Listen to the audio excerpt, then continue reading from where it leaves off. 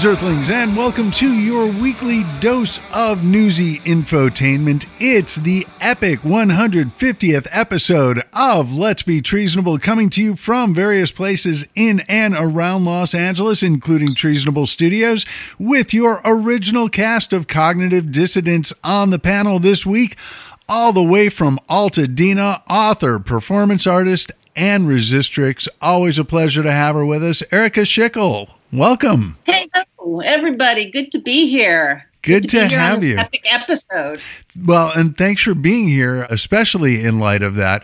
I want to say, just before we get things started and introduce everyone else, last time you were on the show, you mentioned that next time you're on the show, you're going to have some big Schickel news.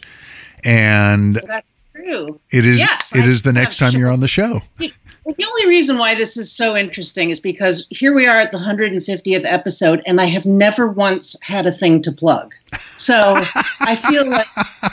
So now I'm going to plug hard the news that I sold my book that I've been writing for 12 years. Congratulations. I'm very excited. I'm very happy about it.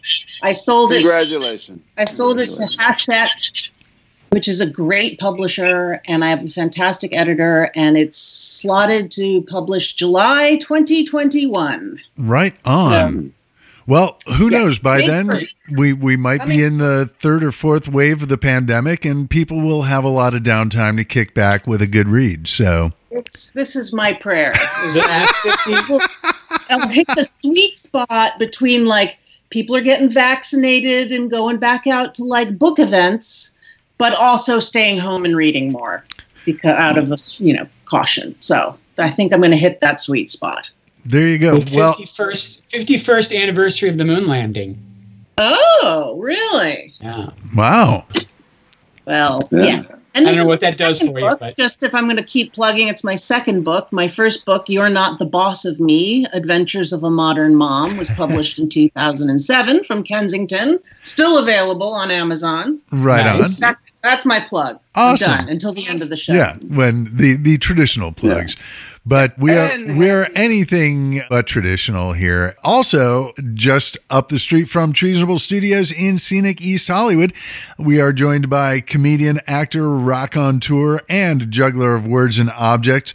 Fairly fresh off the release of his debut comedy album, A Little Off the Top of My Head, it is a pleasure to introduce Mr. Jim Coughlin. Welcome, sir. Oh, it's my pleasure. And, somebody actually produced the sound of that album, Dr. David Robinson. I am familiar. Thank you very much. Treasonable Studios and Heaping Teaspoon Productions, available for all your comedy recording needs. We're just, lots of plugs up front. That's kind of like Joe Biden. No, they've grown in. He's looking good. Moving up north, out west, as always, it is a pleasure to say that we are joined by comedian, scholar, and the Black voice of reason, representing Van Nuys. It is my deepest pleasure to introduce Mr. Timon Ship. Welcome, sir. Thank you. Power to the people. Happy Juneteenth to all of you, and to also the celebration of the Black Wall Street for Greenwood, Oklahoma, that people will now also know about. I think it's awesome that we're finally getting it out, even though your history books would never put that shit in there. But hey, here it is for you to actually know and understand. Indeed. And I don't know if you know this, but HBO this weekend, in honor of Juneteenth, is streaming for free on HBO.com and wherever else they are. The 9-episode series, Watchmen, that came out. Yeah, I'm definitely going to watch that this weekend. It is so good. And, talking about our ignorance in prior times, I learned about Black Wall Street from Timon back when we were still doing the Cause Effect, I think. And, that's kind of the opening of the series. And I know a lot of people who are allegedly woke who are like, wait, what? That was real? So yeah. Talk about your infotainment right there. That's even going into the realms of edutainment, I would say. And who am I to say that? in case anyone doesn't know by this point, I am Dr. David Robinson. I am your Vin Scully for the impending apocalypse, not to mention the current one. And Jim, you were about to say, because I figured while we're on the topic. I felt pretty smug when Watchmen had that opening scene. I was like, that's Tulsa. And I've known about it since I was a young boy of 45. Oh. So I knew about that like at least 5 years. You are woke, Jim. Yeah. Well, in terms of what some senators and politicians have tried to allege, I think 45 is young enough for a youthful indiscretion in Senate terms. So young enough to learn about Black history in America. And there is so much Black history and a lot to talk about and a lot more in the strangeness of our times. But first, a word from our sponsor, Community Spread. It's morning in America, and people are waking up to the great taste of Community Spread. I kind of want toast, but it can be so boring.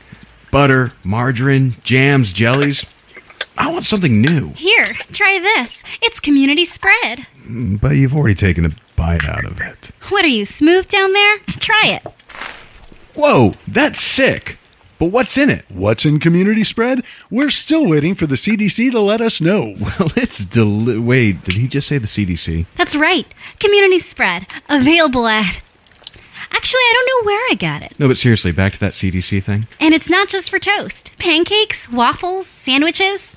Why, there's no telling where it'll show up. Community Spread isn't recommended for older adults or people with chronic health conditions. Stop using Community Spread if you've experienced difficulty breathing or shortness of breath, persistent pain or pressure in the chest, bluish lips or face, new confusion, or an inability to arouse.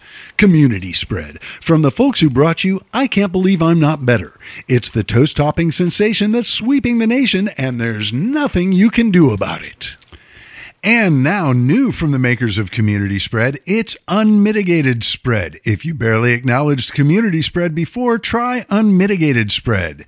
Unmitigated Spread. It's time for a second peek. So we started talking about the Watchmen series, the destruction of Black Wall Street back in the 1920s, and our sponsors at Community Spread. Where does this all come together?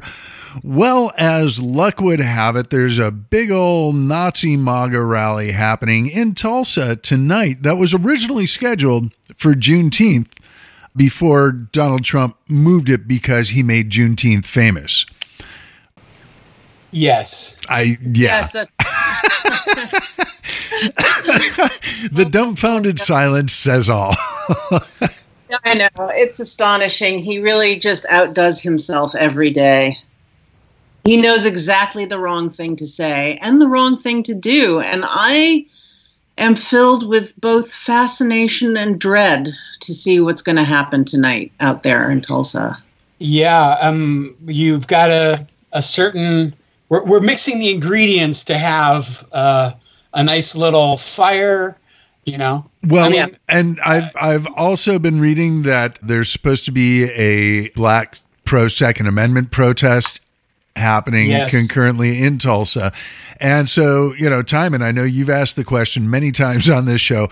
Yeah, you see all these fucking, white cracker ass motherfuckers, in Michigan and other places showing up with assault rifles and hunting weapons.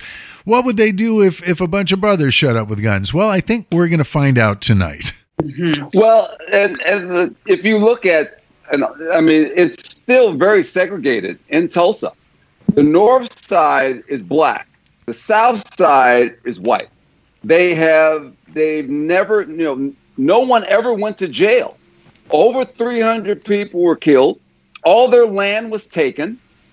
And this was never known. But the town, when 60 Minutes did the story on it, I was bothered by they never went and talked to the white townspeople who knew about this. They never were questioned. They only talked to maybe they talked to, I think, the mayor, or I think it was the mayor that they talked to of Tulsa and of Greenwood, and he said, we're gonna do excavation because they want to know a lot of those graves that they have. have no names on them. There are no names on the graves. And they haven't been for years. And a lot of people said, hey, you know, we want to know who these people were. And when people say, well, you know, I've had several discussions with people. They say, well, you know, why are black people still complaining about why haven't they pulled themselves up by their bootstrap? Well, they had pulled themselves up by their bootstraps, and they created towns, and they got firebombed.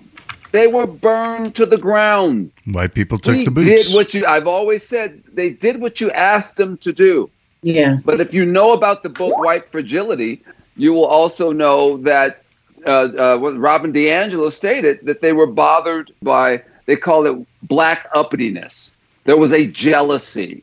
They did not want blacks to be on the same level as them, which is the reason why they hated Obama.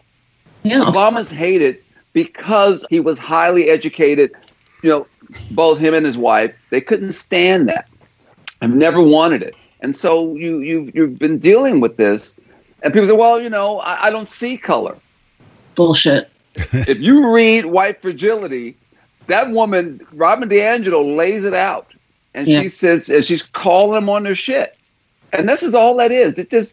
But what made the problem and what is that we never really put it in our history books. We never told the truth. And by not telling the truth, people are saying, I can't believe that happened. I'm sorry, I didn't know. Well, they didn't want you to know. And when I say they, the powers that be, the people who are controlled, they didn't want whites to know. Black success, belies the lie and gives away the lie, that racism is built on and that this country is built on, and that there, what is essentially a white supremacist society has been sold to us as, pull yourself up by your bootstraps. Like the people who are in charge and hold the money and the power have done any of that, and the whole thing, the whole structure is just a big fat lie. And the people of color have borne the fucking brunt of it, of this hierarchy, this false narrative around race. It's just and one of the things I think is interesting is that there is such denial of the true history and this heartfelt adherence to the history as written by the power structure. And one of the things that, there are people, this is going to sound like I'm going off on a tangent, but it all comes back to this. There are people who say that the protests don't do anything. And we have seen a wave of police reforms and different things around the country, different departments taking the initiative to make things better. The House has thrown a bill together that I'm sure is languishing on Mitch McConnell's desk, as it will continue to be. Whereas the Senate put forth a resolution by the lone black Republican, Senator Tim Scott. And the thing that I found interesting, this is where it comes back to the conversation we were having about education and ignorance of history. I mean, you knew it was going to be a flawed bill anyway coming out of the Republicans in the Senate. But I saw Tim Scott on the news, and when he opened up by saying, this is not a racist country, it was like, well, right there. Anyone who knows anything about 12-step programs will have heard the first step is admitting that you have a problem. And if Tim Scott, we're talking about white people overwriting history for their convenience. Well, Tim Scott, who is black, is also clutching on to that. And I think the refusal to acknowledge the racist history of this country, and like a lot of people do, it's like I think we like to think of America as, well, yeah, I mean, America's our racist friend. They're racist, but they're still pretty cool in so many other ways. Yeah. But when you Dave, when you pull out a brother and stick him out front and say, see, there is no racism here. You know? And it's like, dude, just because you got one doesn't mean he speaks for everybody. Well, okay? Diamond and Silk, that's 3. What about Diamond and Silk? Don't they represent you? Right. Yeah, you'd be surprised how many white dudes who are Republicans who sent me a black dude, something, on Facebook, or some black dude with tattoos all over. See, he's reformed. He hates Obama. Listen to him, Ty. I was like, bro, if that's why Harriet Tubman had a shotgun during the Underground Railroad. For all brothers who decided to take their ass back, she shot their ass. So she said, you want to go back? You'll be dead if you do. So fuck you. No. Excuse my French, but hey, man, don't try to sell me because you found one brother that think like you do. When I got shit, and he will say, we're not like this. No. They used to call the house niggas. That's what they call them. Yeah. Now, I'm not saying, look, I think Tim Scott's a great guy, whatever he told. I get he's a Republican. I don't, care about all that. But when you try to sell me something that he's what you're going to put in the window as a reason to get me, it's not going to happen. He can talk all that. You can go get me Larry Elder. You can go get me Thomas Sowell. You can get me Harold Williams. All of them. You can go Candace Owens. You can go find her ass. I don't care. But you're not going to sell me that the truth is in the pudding. Well, I think what this moment is showing us, though, is that, we can we can't look to individuals. The moment to look to is the hundreds of thousands of people in the streets, It's just whatever counter argument they're putting up is just being so roundly refuted by these protests. Well, with Tim Scott, he was kind of threading the needle because he as it said, he was pulled over 7 times in 1 year, So, of course, that's racism. But he can't say that there's systemic racism or otherwise he's no longer a good Republican and he's out. It's amazing what they can't say. Mike Pence in an interview this week refused to say Black Lives Matter. I mean, all lives matter. Well, what about black ones? All lives matter. Literally, you can't say Black Lives Matter? No, all lives matter become a full-on dog whistle. Oh, absolutely. Yeah. It's just... No, and what they've explained is, yes, all lives matter. But we have particular black people who were our brothers and sisters who were standing up for, were stating that their lives matter too. Because we wouldn't be standing up for them if you had, we just signed, I'm 55, so you signed the Civil Rights Bill in 1964. Hell, you just signed the interracial bill in 67. Mm-hmm. Come on, we got to sign bills. We're still having a discussion about the color of skin. How ignorant are we? We are. I mean, this is insane. I hate having these conversations, but I got to because I have a bunch of people walking around who say, "Well, I can't believe it was racism." Dude, all I have to do is I have relatives that have been lynched. I'm sorry. Well, I'm supposed to just put that out of my mind and say that this shit never existed. It's not that long ago that Jim Crow. We actually had laws where I couldn't drink out of the same fucking water fountain as someone. Women could not vote. We had to write a law for child labor laws to stop children. We still don't have the ERA. Yeah. Yes. Black people got the vote before women. I mean, it's just like this country needs to fucking restructure. Whatever that was.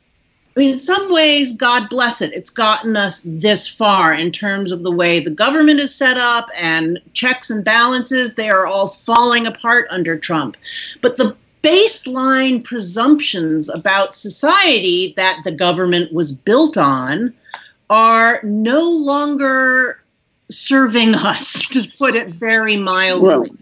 Right. And from top to bottom, how we deal with poverty, how we deal with policing, how we deal with education, how we deal with, debt and finance and tax law and all this shit, all of it has to be rethought in a completely new way. And I don't know if we have it in us, frankly, to do that. And especially when you consider, presuming, fingers crossed, hoping America comes to its senses in November. By the way, don't forget to fill out your census if you haven't yet. But presuming that Biden wins, you wonder how much time is it going to take to undo all the fuckery that Trump has done. I mean, you talk about the corruption coming from the top. And, I'm not big on conspiracy theories, but every once in a while you hear something that I'm not buying into it until I see proof, but it makes sense that one of the reasons Trump was trying to actively stoke violence in Tulsa was to put all the focus there and remove it from this week's attempted Friday night massacre, which tiny object. Well, you saw this week, the Voice of America has pretty much lost its voice, and the power structure, basically America's voice of free and open and true news around the world, ranging from, Middle East news to Radio Free Europe, all around the world, has been stocked with Trump toadies. And so that's going to take some undoing. But the failed coup happened in the Southern District of New York, where Attorney General William Barr, Trump's lapdog, announced that U.S. Attorney Jeffrey Berman was stepping down. And Berman replied no, I'm not. And Berman was appointed basically by Trump, and he wasn't confirmed by the Senate, and there was a lag period, and then he was appointed to the position by a panel of judges, as is supposed to happen by law. And so he is challenging his firing, saying that he's not leaving his post until a presidential appointee who is approved by the Senate is there to take his place. And it turns out he's the guy who investigated Michael Cohen.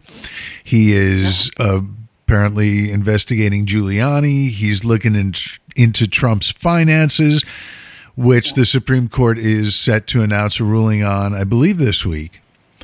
So interesting timing, and kind of nice to see someone inside actually standing up, with all the talk about John Bolton's book bringing so much of a spotlight to the fact that he refused to testify during the impeachment hearings.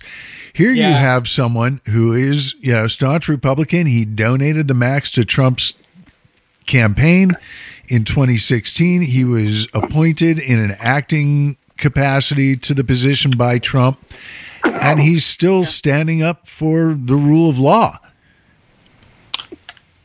I'm a little impressed. I mean, no, Berman. No, not Bolton. Jeffrey Berman. Okay. Yeah. No, Bolton's a fucking, money grubbing coward. Well, Gorsuch, was it Gorsuch Gorsuch, is he a Republican? And he's the reason why the LGBTQ bill got passed. I mean, you got Republicans who are coming out. They're sick of Trump. You got a lot of Republicans that want him gone because he's not representing them. He's making them look like asses. It was actually Roberts who was the deciding vote on that. And and just from my sort of very non-legally minded reading of that, I think it really came down to a textual issue. And Roberts is a textualist. I mean, he reads it that way very close. And they would have had to, by any interpretation of the language of the 1964 on the basis of sex ruling, it just couldn't stand up. Well, they have pills for that now. On our side, but the man is, and everybody is sort of jockeying to be the next Judge Alito, like the sort of, so it's really complicated. I also fear that in some way these two rulings this week, which are hallelujah, so great, might be trying to soften everything up for the big bad tax ruling on Trump's taxes. Like they'll be like, well, we gave you this and we gave you that, and now we're not going to give you Trump's taxes. Well, I don't think on that case. I think because New York still wants him. No, New York. Yeah, New York. And New York is going to get him in the end, I believe, even if Berman does go. Well, I think your view is probably much more realistic, Erica. That this is they're given a little to take away a lot more. My line of thought this week has been that they all see the writing on the wall come November, and they are trying to save their jobs, save their asses, like get some good press in the public knowledge right now. So, well, not the Supreme Court, that has nothing to do with the change. I mean, they're in, so except for maybe, hopefully, Kavanaugh, should we get the House and the Senate and yada yada, we can, but impeach him. But but since since Gorsuch is essentially sitting in Merrick Garland's seat, I think that might come into play in the cleanup do-over when Biden comes into office. There was I don't know if you guys there was this awesome Kids in the Hall bit. It was a sketch, but with filmed bits. Dave Foley and God, why am I blanking on his name? Kevin. Anyway, their girlfriends like go on vacation. They're like, all right, party across the country, and it shows them like partying in a city, and the graphic comes up like Cleveland, and then they're on a train, and then they're partying in another city, and it gets to the point where like one of them realizes like, oh shit, it's Friday, our girlfriends are coming home tomorrow, and then there's another montage of them like taking the trains back and cleaning up the parties in every city where they were. And I feel like that's going to be at least the first 6 months. It's going to be like, London after the Blitz. Yeah. Well, listen, here's what I think. I think that they're going to, Trump did it handily, took it all apart in 4 years. So we can probably, I think they're keeping a list somewhere. The Washington Post, maybe. And if he comes in, with like, well, we should talk about the Veep stuff, but he comes in with a Veep like, say, Elizabeth Warren, who can get shit fucking done fast and in an orderly fashion, and they have the Senate and the House. I think that things could be put back very quickly, and now we don't have DACA to worry about, at least. I mean, I think that I'm hopeful that, should the blue tsunami happen, that a lot of the damage can be repaired. I don't know about the environment, but everything else. Well, because you do know that Russia, speaking of the environment, that Russia has that oil, that 150 gallons of oil that's running into the Russian River up in Siberia, that's on its way either to Canada or the United States, they have not been able to cut it off. And they didn't want America, it hasn't made it to the United States, but it's making its way, and they haven't shut it off. And we got all these, they're killing the environment. Putin is, they refuse to let people in because it's going to show, just like with Wuhan, how China screwed up. And that's what they're trying to avoid. These communist countries hate to find when the government say, oh, okay, so this has happened, because then that turns the people against them. Excuse me. So, you have that with the environment, and Trump is... I had not heard that story, and that is... So are you saying that he's deliberately polluting with the oil, or that he's just he can't figure out how to fix it? He doesn't want, and he didn't want any help. He thinks that Russia can handle it on its own. But this has been happening a while, and no one knew about it. But, now we do. I picked it up I think it was either on NPR or Apple News that I picked up on that. What? Did you guys watch Chernobyl, that HBO show that was out last year? I watched some of it. Yeah, I mean, because it was really all about that very thing that you're talking about, Timon, where They had a massive fuck up on their hands, and they allowed it to get worse because they were too ashamed to let the world know that they couldn't handle it and they needed help. Right. It's a great metaphor for the Trump administration. Yeah, it is. I mean, when you put it that way, it's like, people are too embarrassed to admit that they fucked up. Well, it's like the more people we test, the more cases with coronavirus we're going to have. Like it's just anything. And this Berman firing, I think is also partly shiny object. I think he's just going to keep flinging poo around in the hopes that we forget that there's like 120,000 people so far dead. Right. From the virus, and and the riots and the this and the that and every fucking fuck up he has going right now. So, I mean, the Berman thing, while sinister, feels like you're looking in the wrong direction. This is worse. What's happening. I mean, the coronavirus team has been permanently disbanded. There's going to be no further, Yeah. Meanwhile, here in California, the governor announced this week that it is now mandatory to wear masks whenever you go out. Yeah. Yep. And here's Trump trying to turn masks into a culture war, or having had turned masks into a culture war. I mean, he's succeeded on that front. Yeah. I've been thinking about this. Evolution, is a hard thing to understand. Yes. So I can understand resisting it. A mask preventing particles to spread a disease which is killing people, and which you can go to any hospital in any major city and find people suffering from. This is not evolution. This is real basic stuff. Well, it's Darwinism in a way. What? It may not be evolution, but it is, exemplary of Darwinism. And like we've said on this show multiple times, if they were just killing themselves, that would be awesome. But talk about the Trump rally in Tulsa tonight. That, I guarantee you are not going to see many masks. If any, they're apparently segregating the elderly and high risk people. They say they are, but people are coming in from around the country for this. And then after, lounging and rolling around in the Petri dish, they're going back to wherever they come from, and they're bringing it back there. Did you ever see the horror movie Cabin Fever? Came out maybe 10, 15 years ago.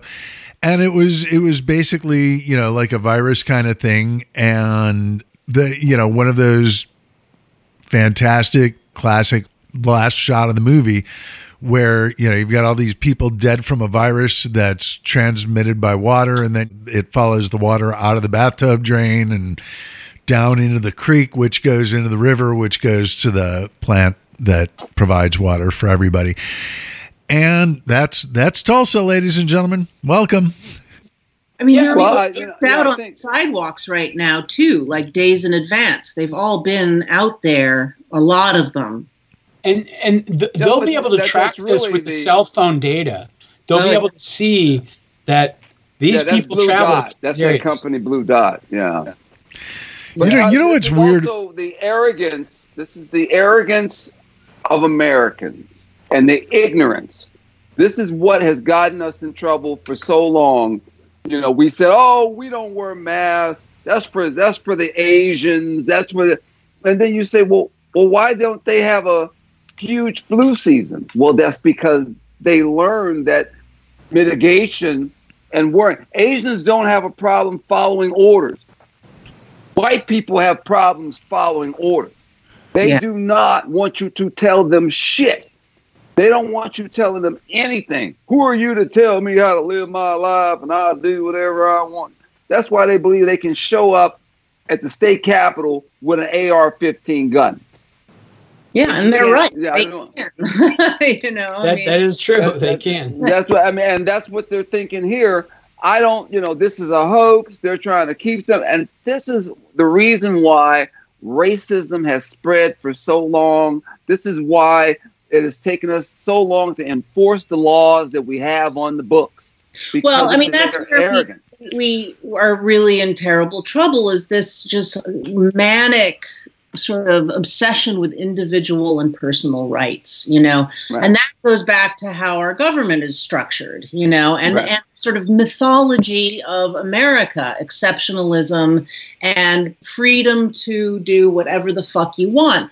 And now we really have to, the virus is making us sort of negotiate the line between free will and, keeping the fucking herd alive, Right.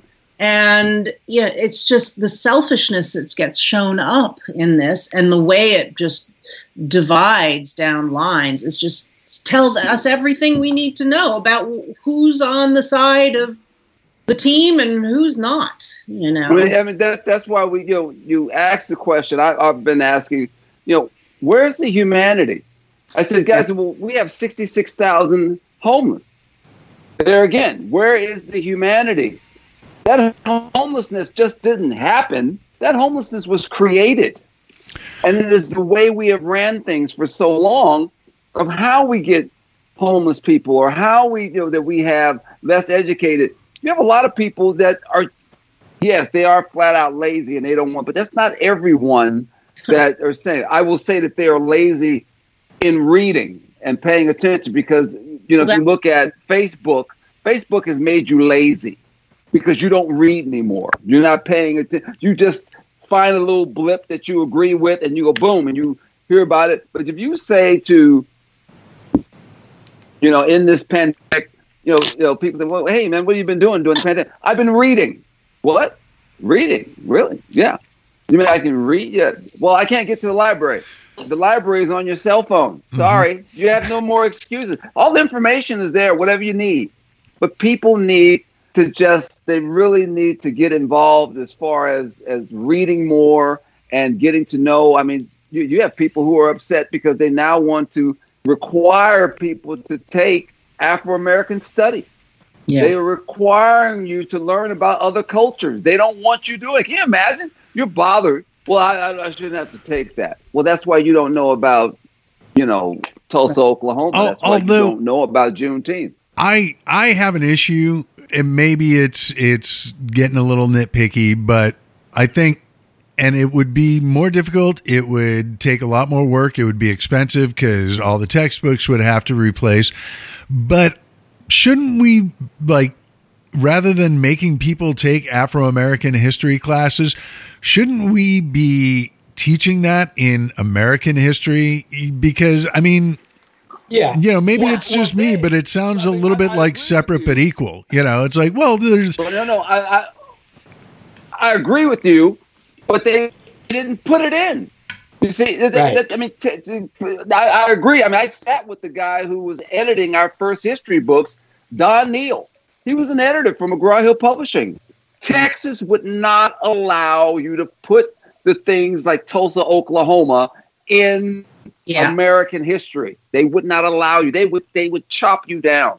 You're right in what you're saying. I'm totally 100%. If it's American history, it should be all history. But because they didn't, you had to create Afro-American history. You had to create Asian history, and you had to create they were all there. Because if we're saying that we're a country of immigrants, then all about those particular immigrants should be in American history, as you're saying. Mm-hmm. But the powers that be said, oh, hell no, because then you'll know the dirty little secret.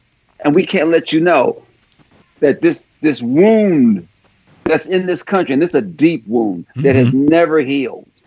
And it will never heal because they don't want it to, because it will expose all this so-called land of the free and liberty and we're all created equal.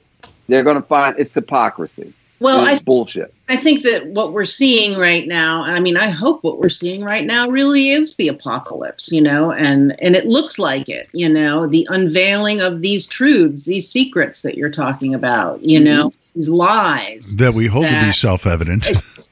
I mean, That's not it, Dave. exactly. Between, what's happening in the streets around Black Lives Matter, around the Me Too movement, a lot of that, though, that stuff is falling by the wayside. And we are watching the Republican Party, which has pretty much, had a pretty decent lock on power, as at least, I would say since Reagan, the sort of conservative Republican way of thinking about government and so on and so forth has been, even in spite of Obama and everything that he did and also didn't do during his 2 terms. But, I think we're seeing a revolution. It just feels very much that way. And the way it's lining up with this election and what's at stake in this election just feels fucking apocalyptic to me. And to me, that's very hopeful. When I say apocalyptic, it's not pejorative. Like, I think that's what we need. Yeah. Oh, no. London after the Blitz isn't just picking up, rubble and finding your house. It's building a giant Ferris wheel and some sort of pine cone dildo looking building. But I think that's one of the more important things to remember. And this is what I think a lot of progressives are sort of failing to acknowledge is, and let me actually start with my own mea culpa, because leading up to the 2016 election, I was frequently saying that, we don't need to burn the house down for an excuse to redecorate the living room or to realize that fire is bad. And I overestimated the capacity of the American people, and turns out, we do need to burn the house down. It shouldn't have taken the murders of so many innocent and or unarmed Black people by police to get to the point where we are, but it did, So I think my mistake was thinking that we didn't need things to get that bad. Now that they have gotten that bad, and we're talking about Reconstruction, this is what I think progressives need to realize and need to grasp onto this, is that when we are undoing all the bad that has happened in the last 4 years, the idea shouldn't be to bring things back to the status quo of what they were in 2015, but to make them better, to learn from all the mistakes and all the problems that have been caused by the White House in the last 4 years, and figure out how to make things better than they were before everything really got blown to shit. Well, about everything being wrecked is that you can build from the ground up. And that's why I mean, and I know I'm bent on this topic, but that's why I really feel like Elizabeth Warren should be vice president, because I feel like of all those people that are being considered, and they all have strengths of their own. I mean, it's not anything against, Stacey Abrams or Kamala Harris, but I think that she is the wonky one, and she's the one who's progressive and is pulling the party left, that she will be okay with the Bernie voters. But the most importantly is that she has vision and can execute plans, like can get it to happen. And Kamala, who I feel is going to be the one chosen, and who I adore, but I think she's wrong for the job. I mean, she's a cop in the end. And I mean, she should be, AG and go fucking bust some heads. But she's not a policy person. She's not a policy person. But I will say that I was going to also piggyback off what you said about Obama. A lot of people were saying to me, "Well, what did Obama do for Black people?" And I had to let people know that Obama is for the people. When you say people say, "Oh, all lives matter," well, Obama was a president for all people. Mm-hmm. He can't just be the president for Black people. Mm-hmm. He is the president for all people. All Americans. And all Americans, And so, because folks were saying, "Oh, he didn't do anything for me." It's not about you, fucker. It's about everybody. And some people are going to get some things that they like, and some didn't. I've been blessed to still have a job for the last 30 years. I haven't had to go and look for a job. So for 30 years, I have 100% medical, for the rest of my life. Yeah. And that's been through the Reagan, through the Bushes and the Clintons and everybody. And even through Trump. So we have that. I agree with you also. I do like Elizabeth Warren because I think she will go after Wall Street. Yeah. The other three are not going to go after Wall Street. Wall Street does not want Elizabeth. No. Because they know what's coming. And she is going to frick. I voted for her in the primaries, and I think she would make a great VP, but I think she would, and I would love to see her somewhere in the administration, Secretary of Commerce, something, but if she stayed in the Senate and became Senate Majority Leader, that would also be awesome. But, listen, you got to figure that Biden is probably going to die in office. I think that's, and the question is, who do you want to be president next if that happens? Or he's going to hand, the crown or whatever to the next person. And again, it's Elizabeth Warren. Was the only truly presidential primary candidate that I saw. And that includes Joe Biden. And then, you get fucking Elizabeth Warren. Another good scenario is, okay, he chooses Kamala. He CAGs in office. Kamala's president. She brings Elizabeth on as VP and an entirely female cabinet.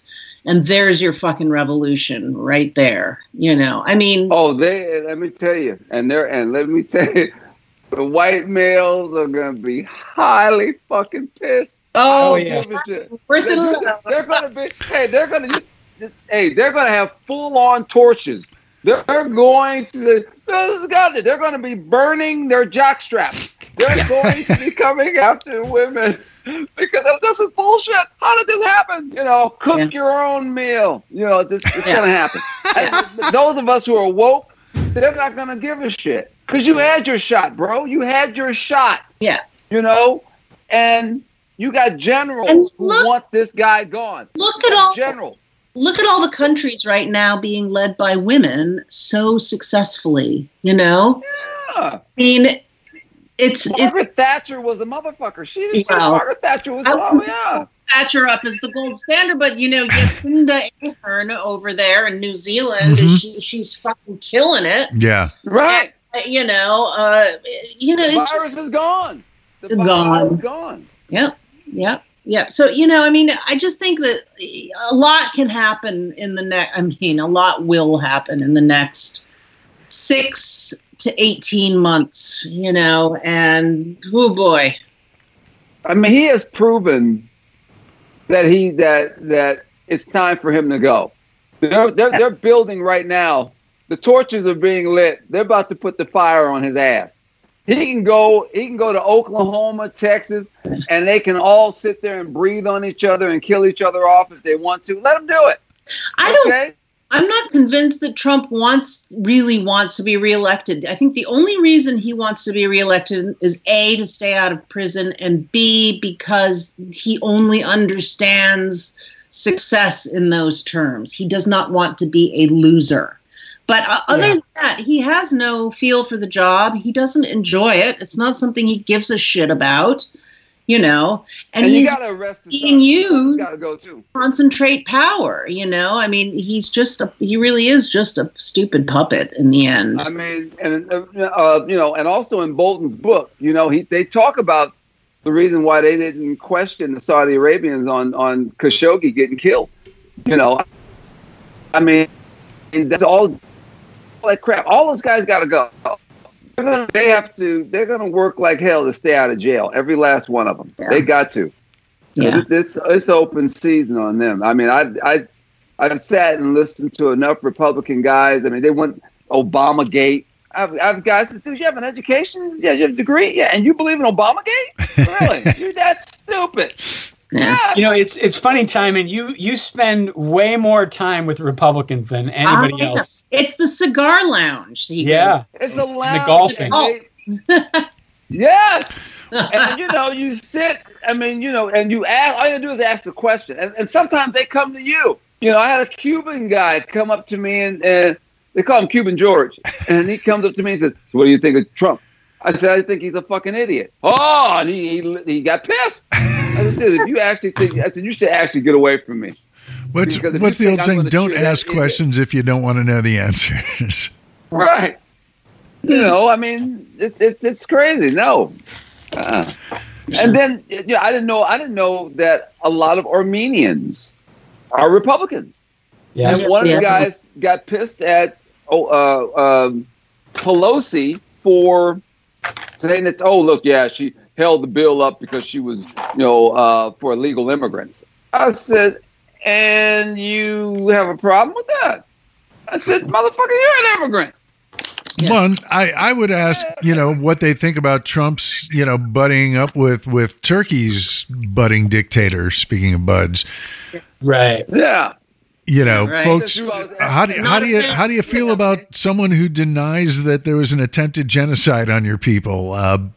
You good with that? They were bothered by when they heard about, that they're really blowing the slavery thing out. But we have our, we totally understand, Ty. One of the guys said, I said, no, you don't. We're talking about the so-called land of the free. I said, I'm sorry.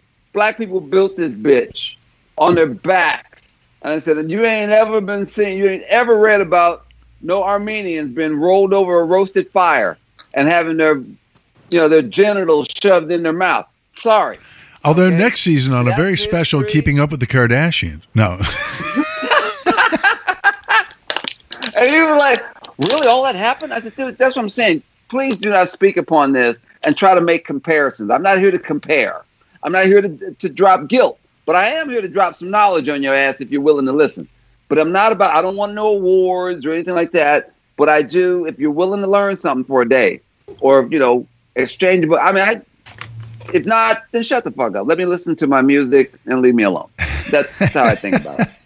But I don't want the award because I knew this and you didn't. That's not what it's about. But you should want to learn something so you can have an understanding of why people are feeling the way they feel. That's all I said. Well, not to bring up a new subject, or to go back to an old subject, but this issue of education. I think that one of the main things that's going to be changing, and that which seems to be the theme of our conversation, is how to re-educate the American public. And it's not lost on me that everything is moving digitally. I live with a LAUSD school teacher who's trying to figure out how to safely get back in the classroom, and frankly, the answer is there's no safe way to get back into the classroom. No. And that calls in how we, give and receive information. And it's such an opportunity to just sort of throw out the old stuff and try to figure out a new way of doing it. I do like the small classroom. I mean, when they were talking about doing smaller classrooms, I thought that was great. Yeah. And if they had to put people in basically bubbles or something like that, but we've been trying to get smaller classrooms for years. That's great, but that doesn't help the teachers. They're still exposed to, whatever. Kids a day. You get a certain amount of tax revenue for the cities and the counties. There's all this talk about defunding the police, and even though the folks on the right are trying to stretch that into, they want to abolish the police and get rid of all their money. Live in a lawless state. Part of the importance of education, and there are studies which I've read about. I can't quote anything right now, but if you start with better education, that is like the best way to start fighting crime. Nip it off at the source. Give people an education. Give people an ability to better themselves and advance, and give them the knowledge to make better choices. The wisdom, they got to come by that on their own. If you look at Juvie spends $250,000 per kid. Yeah. That's a juvie. Okay? That money is being wasted. A juvenile hall looks like a small city. Okay, you don't need all that. If you like you said, let's cut it back. If I'd have educated that kid, I don't have to worry about him sticking a gun in your side. I don't have to worry about him, joining gangs, and that's why people join gangs to be followers. The problem, though, with the educational system as it stands right now is that it was originally devised by the big early American 19th century industrialists as a way to get parents into the factories, what to do with the kids, turn them into factory workers. Was that called the Perusian education? I don't know that term, but it was so the sort of the very model of public education, which, believe me, I'm very much in favor of public education, and I educated both my kids in the public school system as far as I could. Yeah. But which it was a tough go, let me tell you. But the problem is that we've got Betsy DeVos and people like that trying to privatize all education, which is just another way to sort of indoctrinate. And then the public system is bankrupt and out of gas. Well, and that's why I'm saying, if the virus is going to force us to have smaller classrooms, well, let's defund the police, put that money to hiring more teachers and improving the schools and the education system around the country. Things will... Back in the day, kids used to all be educated in the little schoolhouse in your town. It was hundreds of thousands of tiny one-room schoolhouses. And then these, here comes the Industrial Revolution, and everybody gets swept into these giant factory-like settings, which is all school. Well, that was the I was speaking on that because that was the Perusian. We were, as you said, in the industrial age, we wanted soldiers and employees. We were not trying to put together their own ideas. You were called we wanted people to follow orders. We didn't want you to question anything that was going on. And so with the industrial age, as Eric is saying, that's how we got. We weren't trying to produce entrepreneurs. We were not trying to produce, because what does being an employee mean? That you're looking for security. But if you are an entrepreneur, you're looking for freedom to start your own thing. They were like you said, with the industrial age, you were looking for security. You were looking, but that also brought on sometimes a poverty mentality. Well, sort of set people up to live with no expectation of, actually moving up the hierarchical structure. So, it certainly is a system that does not encourage students to question authority, and it's certainly not a system in which the Tulsa massacre was taught, because, again, this is information, and information is power, and we don't want powerful citizens. We want passive consumers. And essentially it's the business model of the church over the centuries, just translated to a business sense, whereas the entrepreneurs, the leaders, the execs, they are ordained by on high and shall not be questioned, and those underneath shall merely learn to obey and learn the word as preached by the execs, and pray that someday, if they follow all the rules and they do everything, they will reach retirement. Well, Dave, it's funny you say that. The old pastor was voted in. If you were in a Southern Baptist church, you came and you would do a sermon, and the congregation would vote to see if you're the best for them. Now, the pastor creates his own church. You can vote him out, and they pay him to vote. So it's now it's set up financially, which is the reason why a lot of guys got in that business. Yeah. Because if you start to do it, no tax on the congregation, no tax on the church, and to try and talk, and that's why they call it non-denominational. Although they'll say, "Well, we're still Christian," but we don't. We call it non-denominational. Well, the denominations they care about are 10s and 20s, 50s if you can spare it. And so if you talk to me, you go, and so at every end of the year, as the churches grow, next thing you know, your pastor's driving a Mercedes or a 645i, or they're driving a Rolls Royce, or they have a Learjet, and the people don't question. That's why a pastor, like Creflo Dollar, can say, "Well, on my heart and let me know that I need a new plane." And he'll go to his congregation. "Yes, we should pray for the pastor to have a new Learjet." With servants? Yes. And they will go and they buy it. You may not have a brand new Cadillac. Whereas my uncle, diamonds in the back. My uncle drove a school bus, and he worked at the depot in East St. Louis, Illinois. At the time, it was the murder capital of the United States.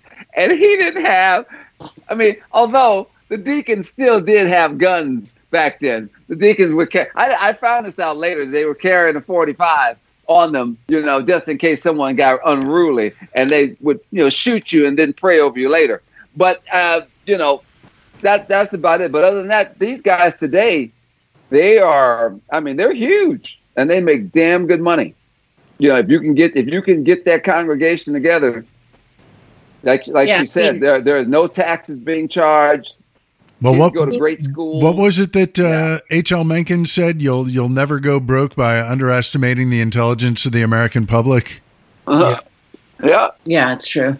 It's sad.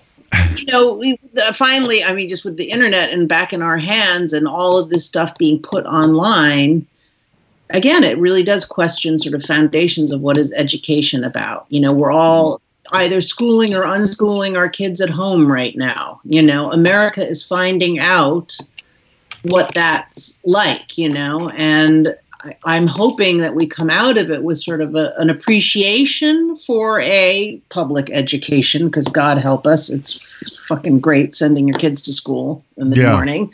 Well, and I think that's one of the other things is so many parents are realizing like what teachers actually have to do and deal with. And it's causing a lot of people to reevaluate, the value they place on teachers. I've heard that it's 4 years of pandemic in all before we're out of the pandemic. And it's going to be 10 years of a depression, before the financial markets and all that get back to our feet. I was going to say, before you mention the finances, great. I got a head start on this because I've been depressed for years. Thank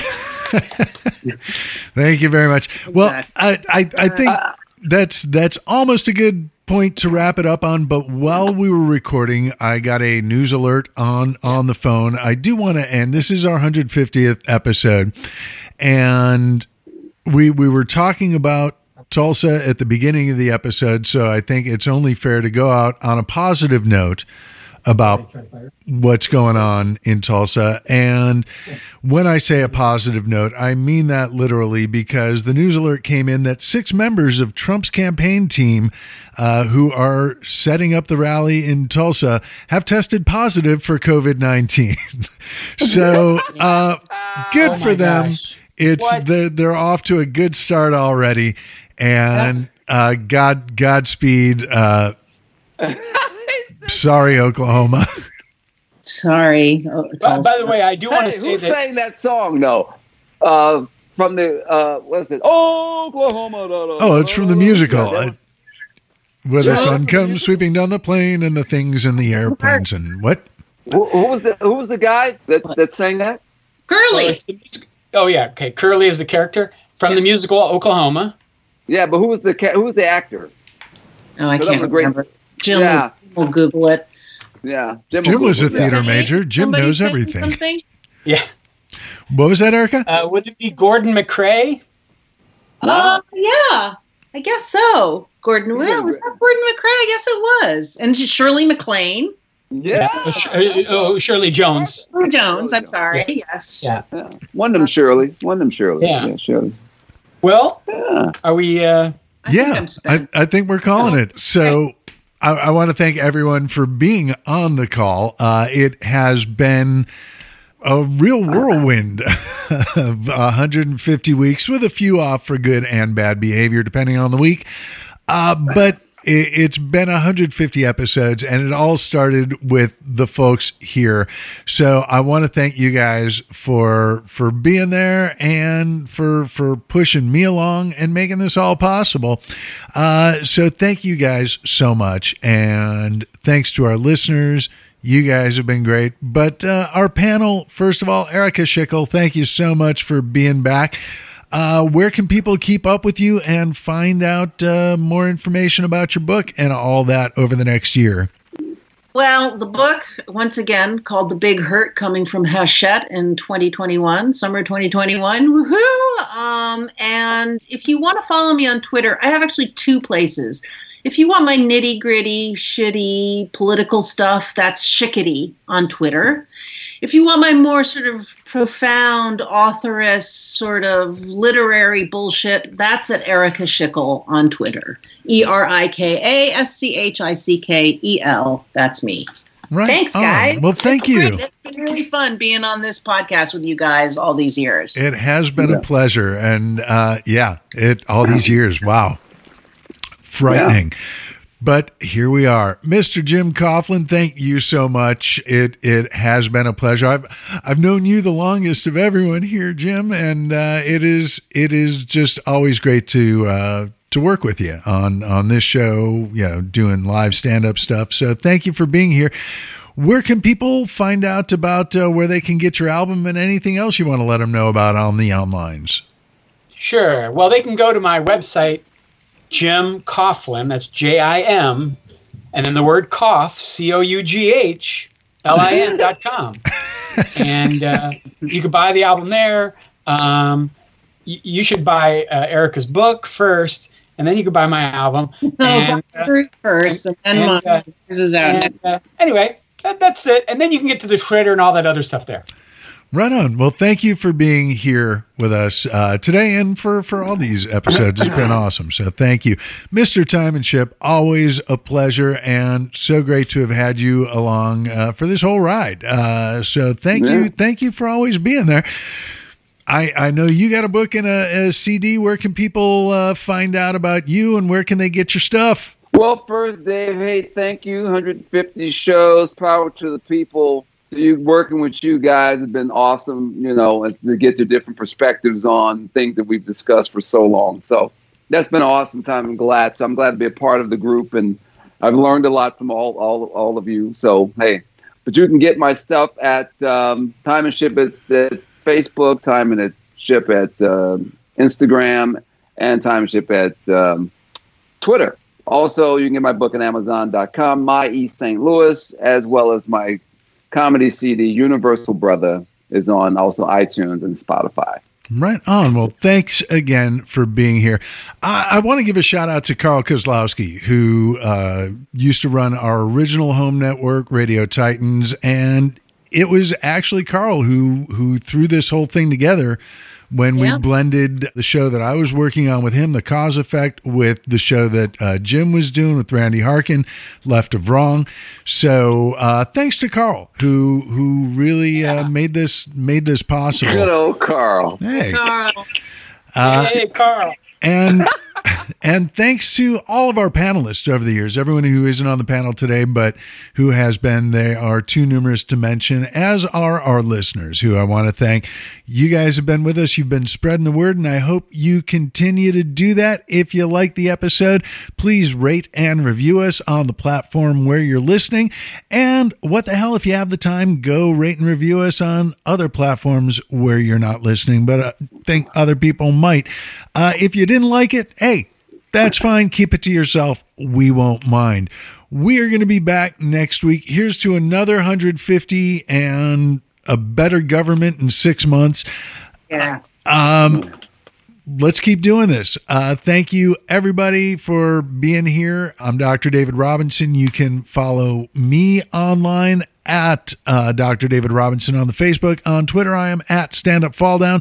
And if you've made it this far into the show, you already know, but it bears repeating that we are on the socials at Let's Be Treasonable, all spelled out on the Facebook, and at LETSBTREASONABL on Twitter. We take off the E's and pass the savings on to you. We will be back next week. Hopefully you will too. Until then, goodbye.